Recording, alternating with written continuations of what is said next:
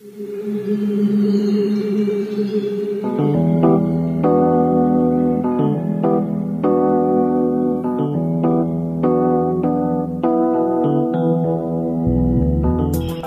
is the Mizzou Sports Podcast, presented by the Columbia Daily Tribune. Hello and welcome to this week's edition of the Mizzou Sports Podcast. My name is Eric Blum, breaking down Mizzou sports with you every week here on the show. Joining me, as always, is the Tribune's sports editor, Chris Kwiecinski. How you doing, Chris? Good today. Good today. Okay. Was it not so good yesterday? No, it was really good, and that's kind of feeds into today, which is the getting to see Gary Pinkel talk about being in the Hall of Fame, and then just enjoying what was really a lovely day. Yeah, it really was an awesome time. Gary Pinkel was the rumors kind of came out, and that he had made it into the 2022 class of the College Football Hall of Fame last Friday, was officially confirmed on Monday, and today, the 12th, Wednesday. We got to speak to him yesterday at Shakespeare's, and just I think the word I used in the headline and the number one word coming kind of out yesterday is he was just overwhelmed by everything. I mean, becoming a Hall of Famer, is not something new to Gary Pinkel as much as, that sounds kind of pompous. I mean, he's part of the Mid-American Sports Hall of Fame. He's a two-time inductee into the Missouri Sports Hall of Fame, getting an individual honor, the normal honor, sometime in the 5-6 years ago, and then got the Lifetime Achievement Award, and the first ever recipient of that back in 2019. And he's part of the Toledo Sports Hall of Fame, Kent State, Kenmore High School in Ohio. I mean, he'll be a Mizzou Hall of Fame inductee soon enough, and I mean, this honor for him is kind of just, but this is the big one. This is the call you always hope to get. Oh, yeah, and especially when you think about the rest of the names that he's going in with, Rashawn Salam, LeVar Arrington, just classic college football players. But he also joins the long list of former Mizzou coaches to be inducted. I mean, I'm not going to get all of them, but you've got Don Farrow and Dan Devine, just names that just stick on forever, that live forever. I mean, Farrow's got a statue of him outside of Farrow Field. I mean, that just tells you all you need to know, and pretty soon, I'm pretty sure we'll see a Gary Pinkel statue out there sometime soon. Yeah, being Dan Farrow and Dan Devine, being the two previous ones, are a big honor, and it's actually weird because Mizzou hadn't had a new college football inductee to go in under the Mizzou banner since Roger Worley back in 2003. So it's been 19 years for a school like Mizzou. I found that really interesting, that it had been since the first season Gary Pinkel had won a bowl at Mizzou was the last year the Mizzou had a new inductee to go into the College Football Hall of Fame under the Mizzou banner. Yeah. Crazy. Yeah, a lot of fun. And so we talked to him yesterday, and it was kind of I don't want to say a who's who of Mizzou, because there were definitely some people absent, but crammed back in that little back room at the Shakespeare South location down right near Rockbridge High School. And, obviously a reporter from every single outlet that usually covers Mizzou is there, but just in terms of the other people, not only his wife Missy Pinkel was there, his daughter Erin was there, Desiree Reed-Francois was there, several members of the Mizzou athletic communications staff were there, Mike Alden was there. Am I forgetting people? Chad Moeller, former Mizzou longtime media relations coordinator who had set up the thing for us, was there. Obviously you would know more, but there's just people that meant a lot to Gary were there, and the ones that needed to be there were there. I think that's the key, and it was just fun. I honestly thought it was going to be more structured and everything, but props to Chad who just put it together. He's like, yeah, just get some pizza, hang out with Gary, and just ask some questions, and it was just very laid back, and it kind of makes you understand why people love him so much, just because he was just like, they're just talking about everything. And the biggest thing for me, and I don't know about you, but was that he just talked about everybody else but himself. There's the biggest honor that he could claim as a coach, and he's very much just talking about, I miss all my players, I miss all my coaches. I just want to take time to talk about everybody that got me to this point, and just the selflessness really stood out. I agree with that, and that's why I asked Mike Alden the question. You heard what he had to say in that room. This is literally such a selective honor for him, and he starts by thanking other people. What does that say about Gary? And it's and that comes from just personal experience of, yes, there are so many people that touch these kids, and the kids have their own demeanor, and that's completely a true statement. But someone has to be there making the hard decisions. Someone has to be there where the buck stops with you, and that was Gary Pinkel. And at the end of the day, if he failed, everybody else under him failed, and he didn't fail. And so, in a weird way, him crediting everybody else is still a credit to himself, even though I know it is not what he wants. But at some time, the success just speaks for itself, and Gary is just there's talk about, that Coach Faroux, obviously it's called Faroux Field, has a statue outside of outside of Faroux Pavilion, right at the the north end of the Memorial Stadium. It's got to be only a matter of time before something around that ground is named for Gary Pinkel. You would have to think. Yeah, especially when you think back to the not just credentials, but that he has, but also just the other coaches he's been around and the people that have influenced him as a coach. You can go back and look, and there's kind words that Nick Saban said about Gary Pinkel.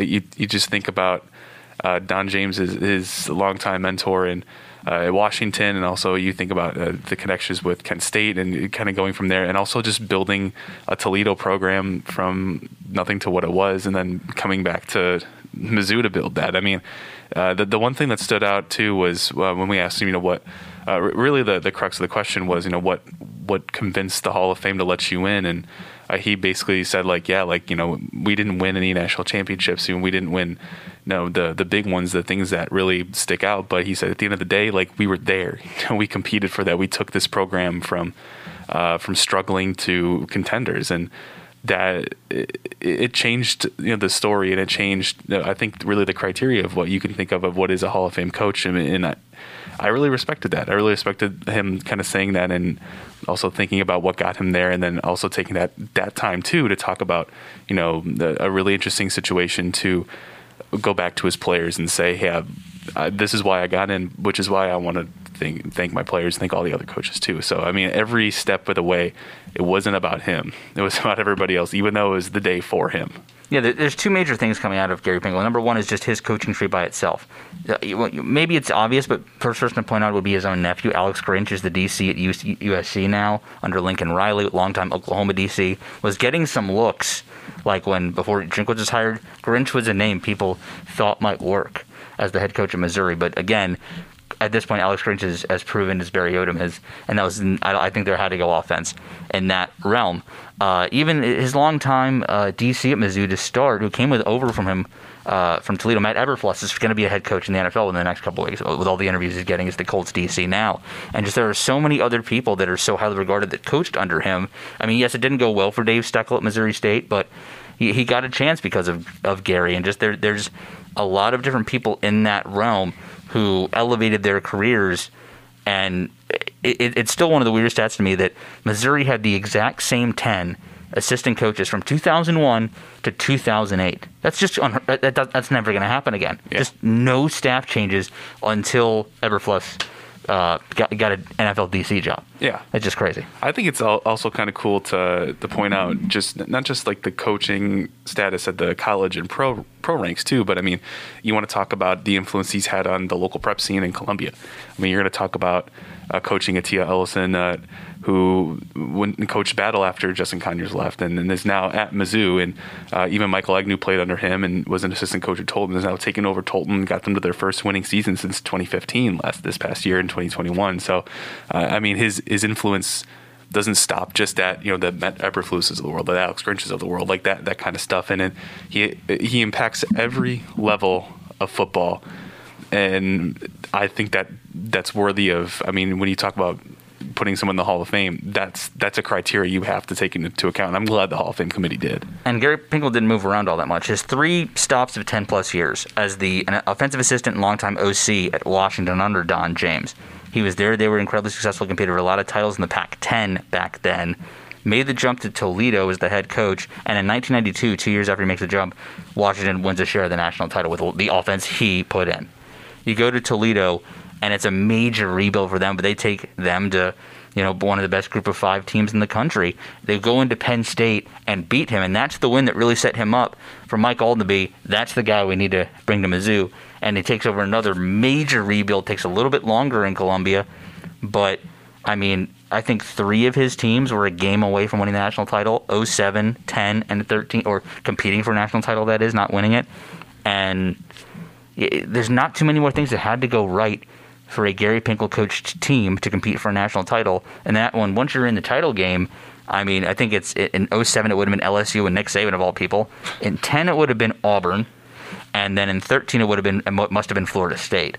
And take down a Jameis Winston to Cam Newton and is that Jamarcus Russell as the three quarterbacks of those teams? I don't. I think it was Matt Flynn and maybe it was Matt Flynn. Yeah. But just they were right there, and that's the best thing to say about it is, as in this job, it's important to understand the people who built the program that you cover, and getting to see Gary kind of bare his soul, and that was pretty cool. And one of the things that always interests me about big name coaches like that, coaches that create a legacy, that create something that goes beyond them, that lays flowers in a garden bed that they may never even get to see down the road, is what is the what if question. And I think Mike Alden kind of answered that yesterday too when they asked, there's people that were coming to ask for him, like Washington asked twice for him to be the head coach, and even Michigan came knocking too in the 2010s and everything after Rich Rodriguez got fired. And I mean, you think about what if he left? But he didn't. He decided to stay transparent with Mizzou athletics and was saying, "Hey, here's the deal," and he stuck. I mean, you look at especially this past coaching cycle in college football, where you saw so much movement. I mean, Brian Kelly leaving Notre Dame for LSU. I mean, Lincoln Riley ditching Oklahoma for USC. I mean, the names that have flipped, the ground shaking, I guess, reverberations that have come from these moves, it really just shook college football around this even just the last 2 months, let alone the last few weeks. And we might even see it more if Jim Harbaugh leaves, Michigan and goes to the NFL. Ryan Day too at Ohio State. And I mean, but at the end of the day, he could have done that. He could have been a part of that cycle, but it said, no, I'm going to stay doing my thing at Missouri, and there's a lot of respect for that. And Gary Pinkel will be inducted in December at a place to be determined. The Hall of Fame itself is in Atlanta, but they usually do the ceremony somewhere else, maybe in New York or maybe even in Las Vegas. Who knows? But kind of getting back into actual Mizzou sports of things, Missouri men's basketball did play on Saturday, returned to action, first game of 2022, did beat number 15 Alabama by 6. They play tonight at Arkansas, and Arkansas is really in a tailspin. We'll see where it goes from there. Well, just what are your kind of current thoughts about the men's team kind of getting back into the swing of things? I think you touched on it in your story a little bit. Was it took an offensive explosion to stay ahead of Alabama and everything. We knew how good Alabama's offense was going into that game. I mean, you're not talking about a team that's going to drop 80 plus, 90 plus on teams like Gonzaga and Houston and come away with wins and not be like, okay, like that's an SEC favorite too. But it was impressive. Mainly because, and I wrote about this before, when the season began, like leadership-wise, this is Javon Pickett's team. He's that senior. He's going forward. He's looking to, but honestly, when it comes to stardom, like Kobe Bryant is the best player. And I think he cemented that just the last 2 big wins that we've seen, the career high against Utah with 27 and now another career high against Alabama with 30. I mean, a guy like that who's beginning to find his own and really start to understand how aggressive he can be in the post and really own that, especially when there are times he's going to be mismatched, but he's still going to come away with winning those post battles. Like, that's impressive, and that's a sight to really a sign to think about as we go through the second half of the season, SEC's play starting. And if Kobe's going to keep doing that and be more aggressive and just keep getting better that way, maybe Mizzou won't finish in the bottom half of the standings. Maybe they can find a way to kind of be in the middle ground and kind of maybe get a bye or something in the SEC tournament. Maybe not the double bye, but maybe they could find a way to say, okay, but this is where our offense is going to go through, and we need to build around that. Maybe. I think that Saturday doesn't change a whole heck of a lot by itself.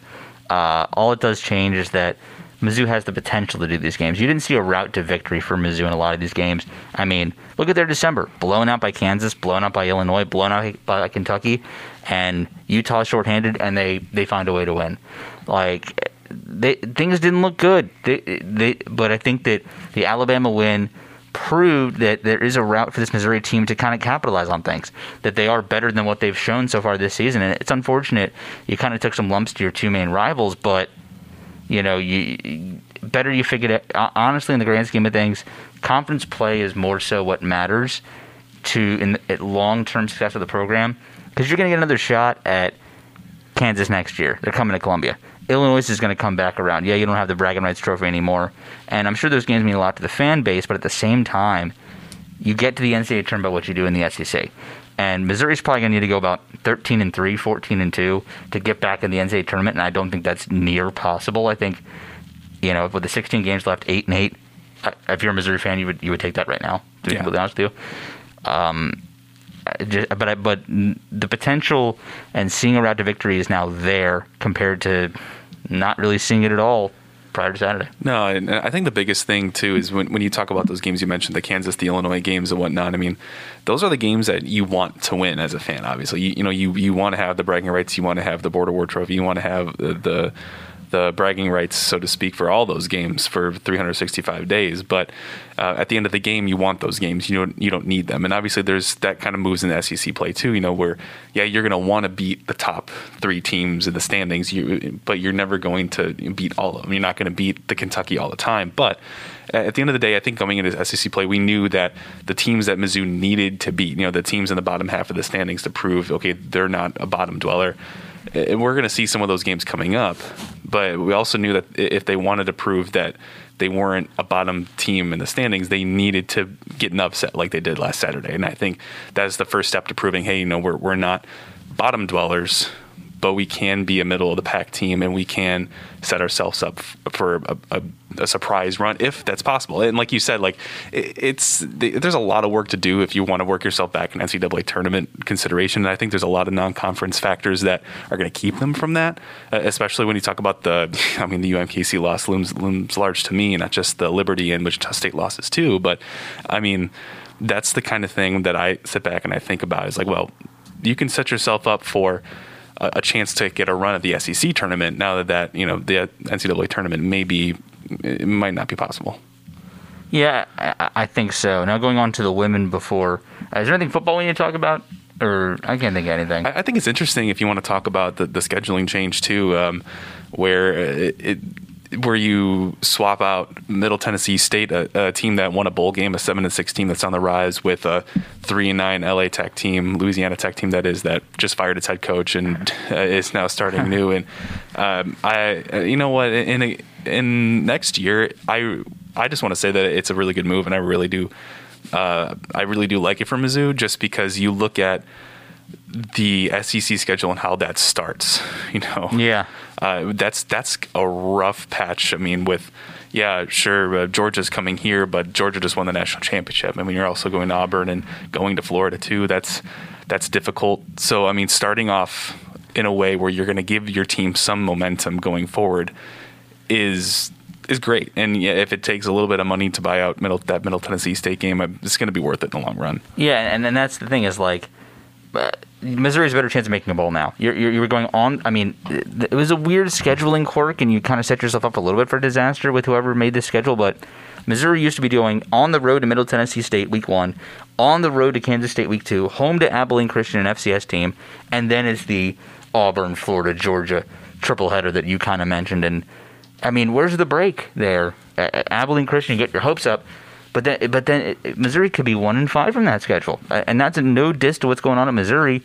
I mean, Kansas State had a really great year last year. They're losing Skylar Thompson, but they're getting a lot of other pieces back, and so I think getting a reprieve and getting a game like Louisiana Tech at home, so you have 7 home games and do 7-5 as opposed to 6-6, is an easy move. It had to happen. So that is the main schedule. And now kind of getting back into women's basketball.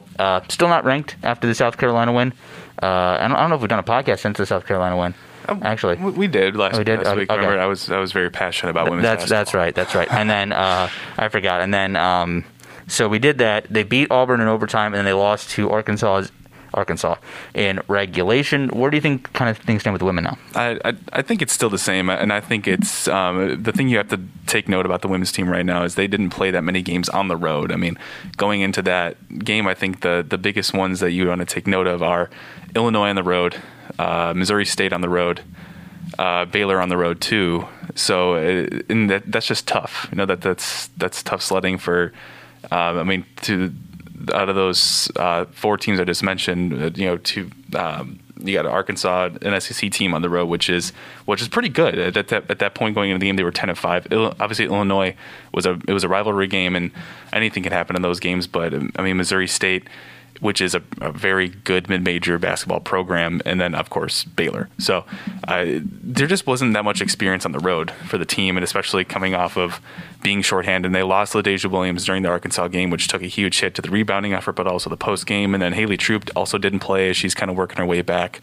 I think it's a mix of COVID protocols, but also she got injured against the South Carolina game, had to be helped off the court. And, I mean, but just the fact that missing her is something that I really think played into account when it came to the second quarter, which Arkansas went on this huge burst. They scored like 28 second quarter points, put Mizzou in a huge halftime hole, and from there, the Tigers just had to find a way to claw out. And then, granted, they did. They cut the lead to 9 points going in the beginning of the fourth quarter, but at that point, a lot of the shorthandedness kind of caught up with them. Losing LaDeja and Haley, I think, was just is too much to overcome, especially when Arkansas, it just was playing really well offensively, but defensively there are some issues that Mizzou just couldn't correct until it was too late. Yeah, and I think that speaking kind of glass half empty about the men, it's kind of glass half full still about for the women. This is a team on a path to an NCAA tournament. Arkansas is probably on that path too. Missouri's going to take its lumps. At the end of the day, it's still gotten way better than probably it should. If you would have told me Missouri is 2-1 coming out of its first 3 conference games, I would have told you great, considering I knew one of those 3 was South Carolina, and that was almost unavoidable. So I think Missouri's still in a really good spot. I think they play next at LSU on Thursday, so that'd be tomorrow. So yeah, that's kind of where everything stands Mizzou athletics-wise. We'll take you to our sponsors here, and when we come back from the break, we'll talk a little bit about us, I guess. A little bit different part of this podcast is I'm going to say my goodbye to the Tribune here after the break.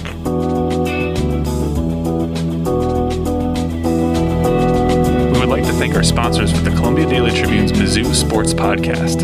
University of Missouri Healthcare. University of Missouri Healthcare is proud to be the official sponsor of MU Athletics. Blue Events. Let Blue create the perfect event. Their passion for food, service, and presentation ensures that you will have a seamless and memorable event, no matter the size. They will work with you to bring your vision to life. Phyllis Nichols State Farm Insurance. There when things go wrong, here to help life go right. The Mizzou Sports Podcast is brought to you by Zaxby's, the home of handmade-to-order chicken, salads, and more than a dozen mild-to-wild sauces. Stop by your neighborhood Zaxby's today. Follow Mizzou football with the Tribune's Tiger Extra newsletter. Sign up at columbiatribune.com/tigerextra for stories, galleries, and podcasts in your inbox every Wednesday, Saturday, and Sunday. And now, back to the show.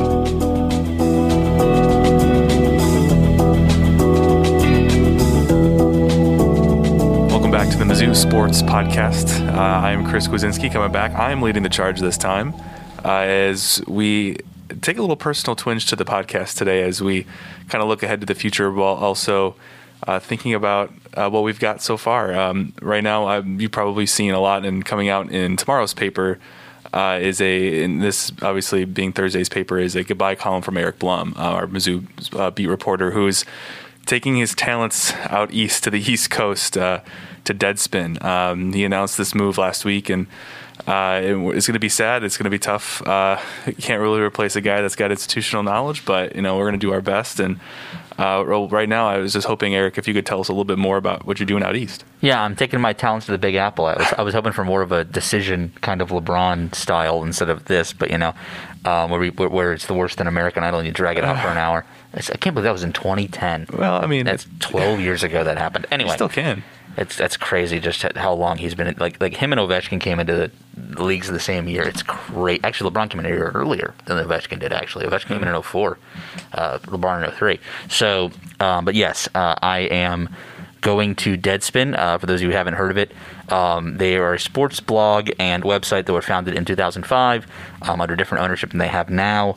The current direction of the company focuses a lot on hard-hitting commentary and unique takes on sports, still with amazing journalism chops. They've brought in a lot of journalism heavy hitters, for lack of a better word, from around the country to really fill out that staff, and it's a growing company. And this is a chance to go and advance my career while gaining a little bit of, fun in my personal life back and getting closer to family and friends. And, this is not an anti-Tribune, an anti-Columbia move, but, I got to be selfish here. And just dreams kind of shift a little bit when you get older. I came here at 26. I'm going to be 30 in May. And I have a little bit different view on life now than what I did when I came here. And so the Tribune was fantastic, and I have so many great memories here. I have made so many friends here, but I think everything worked out the exact way it was supposed to, and this is absolutely the perfect time for me to kind of hand the torch to someone else. Yeah, and I know exactly what you mean, having done this move myself just a mere 4 or 5 months ago. I mean, a lot of stuff was accelerated by the pandemic, and a lot of that too, a lot of personal things. And I think that's when we all started to realize, especially with sports writing and sports reporting, there's got to be times where you can be selfish. And I thought that too, when I started realizing, I'm starting to miss birthdays, family parties, and that kind of stuff. I'm watching people grow, and I know that was a big thing for you. And when did you realize that was something that you needed to be back for? Over the summer is when it really hit me. There was a lot that happened in my personal life over kind of the summer, and it was kind of one thing after another. And by the end of it, I kind of had this epiphany that it's just like, what am I really doing here? Like, of course, I know I'm covering Mizzou athletics, and that's being the hometown beat writer for the only daily newspaper in town's the dream, and I'm living it. And a lot of people in journalism would kill for my spot. But when you really come down to the base of what Eric Blum wants, what is Eric Blum doing in Columbia, Missouri? I'm here to work, and that's not right. Like, straight up. Like, I mean, I don't want to live to work. I want to work to live. And it felt like maybe I had that strategy backwards for the first time in my life. I mean, coming out of college and you want to work and you want to build up your career, and just this is a dream I wanted to chase since I was 9. Like, I mean, my parents have both told me, like, I'm the only person who decided what they were doing, like, when they were like 9 years old, and then I did it. And like, I'm now 29 and living the dream. Like, and so this is all I've ever wanted to do. I never had a plan B, never wanted to go to a plan B, and I never have had to test out that theory. It's been sports writing my entire life. And so the only thing that changes now is not only do I feel like I've done my due diligence in Columbia, Missouri, but, with the pandemic and with just a lot of different factors in my life, just having personal support in a major way. And I'm not saying we're not, of course, we're great friends, Chris, and it's been amazing to be here with you. It's just a little different when it's family. And I moved away from the East Coast in September of 2015 to take a job in Odessa, Texas. And I haven't been home for Thanksgiving or a Hanukkah in my case, or a holiday season since then. And so to say for the first time next year will be the first time I'm there in 7 years is crazy. And so that's kind of where my head's at right now, is I get to keep the dream of sports writing alive, but the personal aspect of this, I mean, this is the best attempt I have at having your cake and eating it too. Like, I still am wrapping my head around how powerful that is to me, and I'm just so thankful that, it wasn't like a bad exit here, and everyone here understood, and when, I got to tell my story of everything I'm telling all of you now of, this is why I'm doing this. It was met with, it wasn't met with, you're wrong, or, you're leaving the Tribune in a bad place. It was, we're really happy for you. Thank you for all you've done for us. And that really meant a lot to me. Yeah, and I mean, I can speak to that too. I mean, I was home for Thanksgiving for the first time, and I think, let's see, three years, I think, when I left home in 2018 for my first job. And that's something, I mean, when you go back and you could spend that extra time, like, that means a lot, and it hits you in that, especially in that moment too. I did that this year. I was helping make Thanksgiving dinner with my family. The Bears and Lions were on. That Travis Diva game was playing in the background, and I was sitting out there just being like, "This is it. This is what I made the move for." And in that moment, you're just like, "Oh, it's all worth it." But I was just kind of curious. What I know you mentioned a little bit more about Deadspin, but what sold you? How did they get you? What sold you on that job? Well, first off, you said you were gone for 3 years. Double that. Do you think you could have done it? No. Like, that's where I'm at. That's why I had to make this move. Yeah. Second, so Deadspin kind of sold me for a few reasons. Number one, I've been a big fan of theirs since I really started reading sports journalism a long, long time ago. I've been a fan of their brand, and I like the way they aren't right down the middle.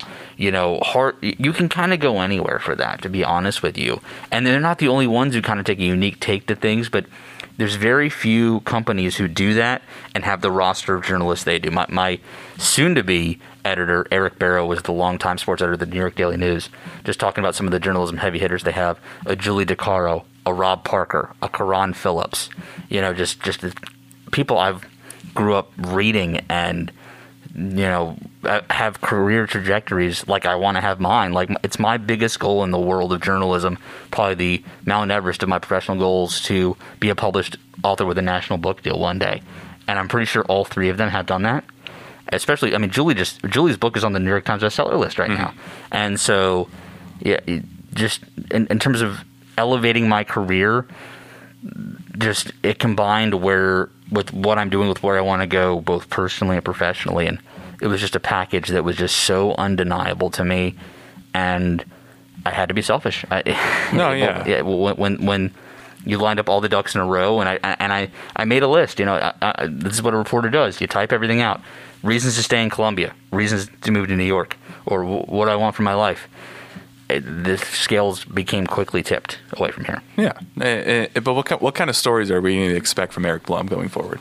That's the interesting part. Is a lot of this I don't know, but I'm excited because one of the reasons, and I've heard from Deadspin, is I'm not like a lot of people there.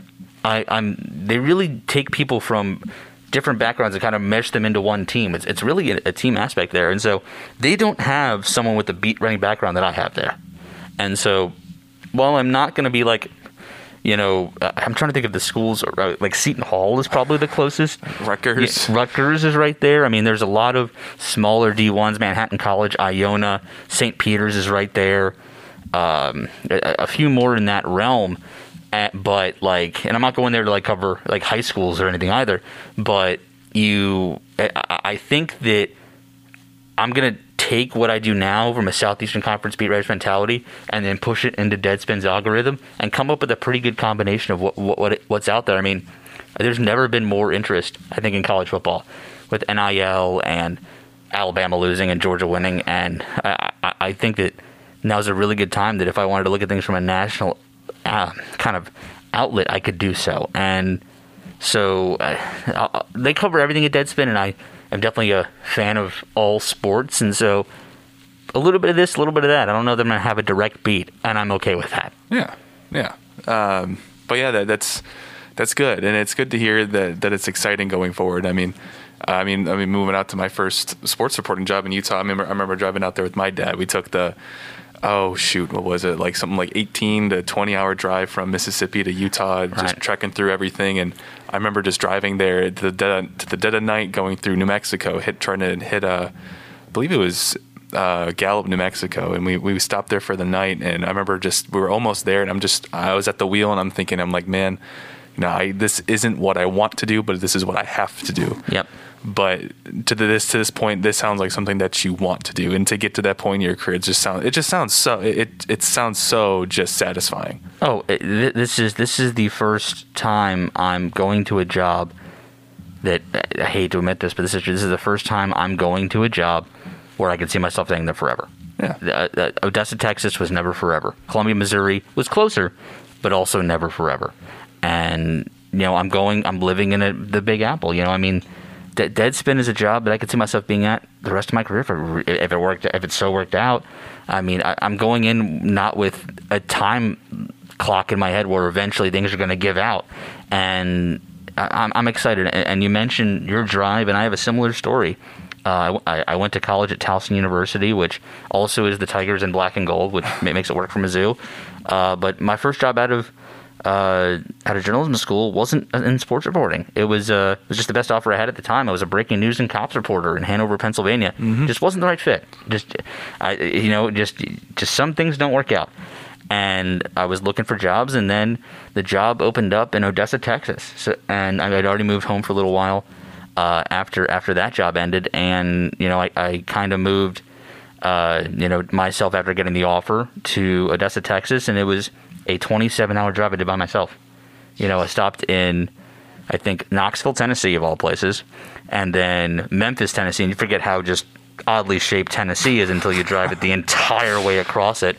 That drive, even though you're staying in the same state, is about 8.5 hours. Oh, yeah. And then I went down and stayed in Dallas and then drove over to Odessa the next day, and I was there. And I was there for a little under 3 years until Columbia came calling, and to go from 27 hours to home to about 15, it's pretty good. It was a good move, but more so was one to advance my career and wasn't one with any kind of professional or personal focus.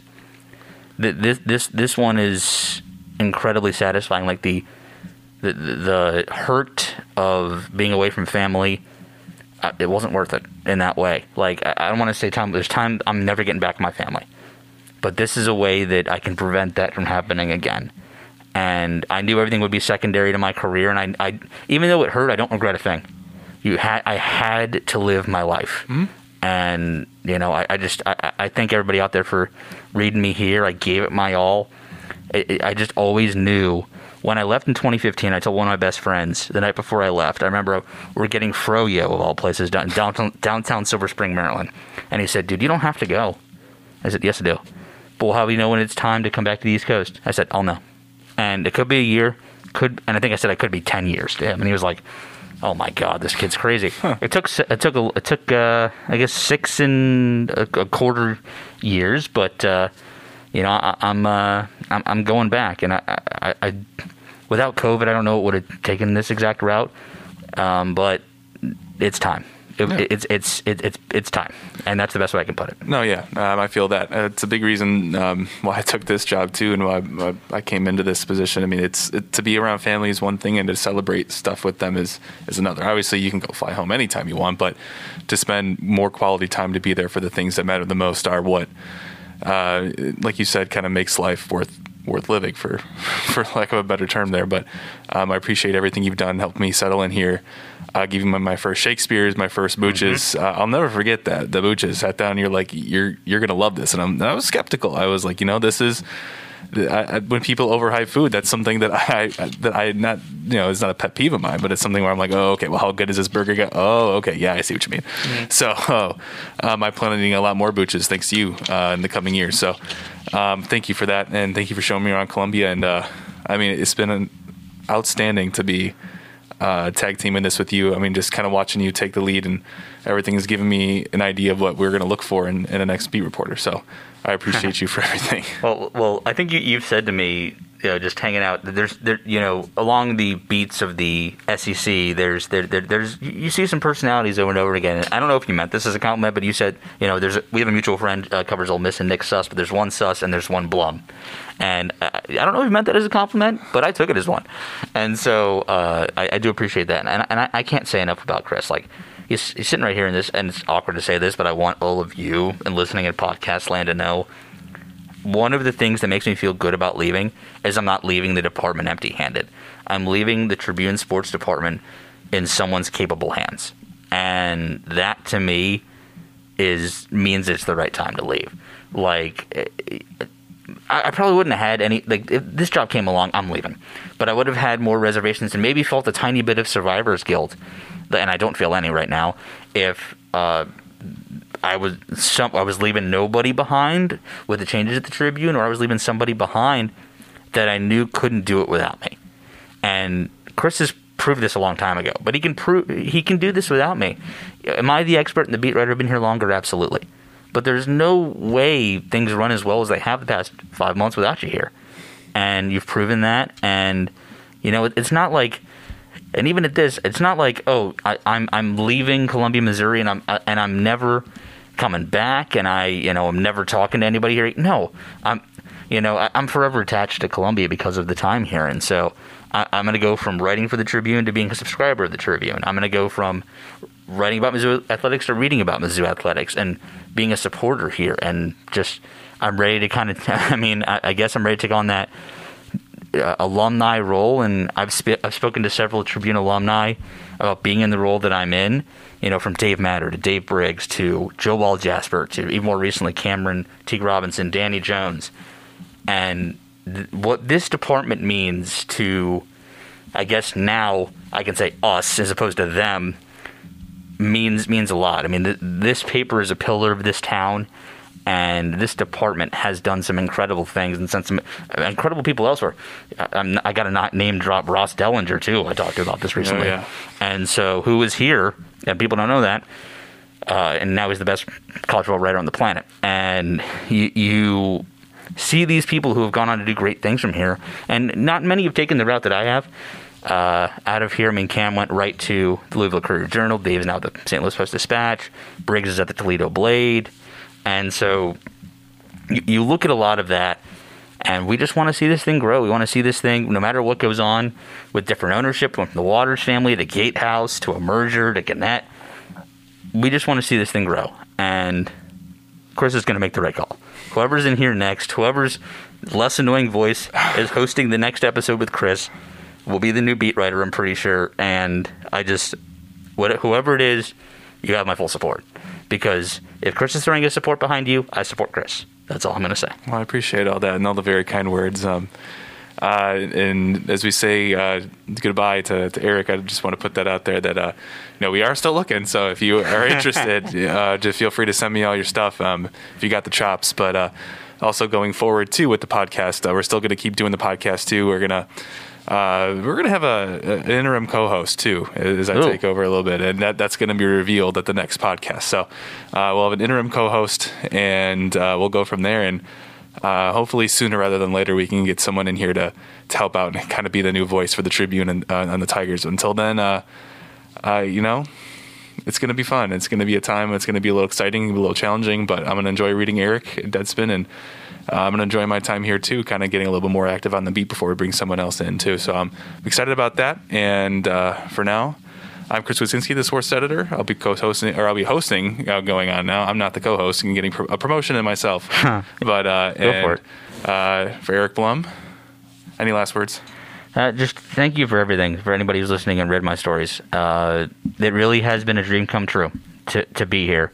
And I'm happy that I kept the momentum going here at the Tribune, and I did my damnedest for nearly 3 years on the beat, and I'm happy to see where this goes. I'm happy to see in a post Eric Blum world what the Tribune looks like. And I'm not bigger than the Tribune. I'm not bigger than even the Tribune's Mizzou athletics coverage, but I did my best to contribute, and that's all I can say. So thank you. Well, we thank you too, Eric. So for Eric Blum, I'm Chris Kwiecinski, and we'll see you next time.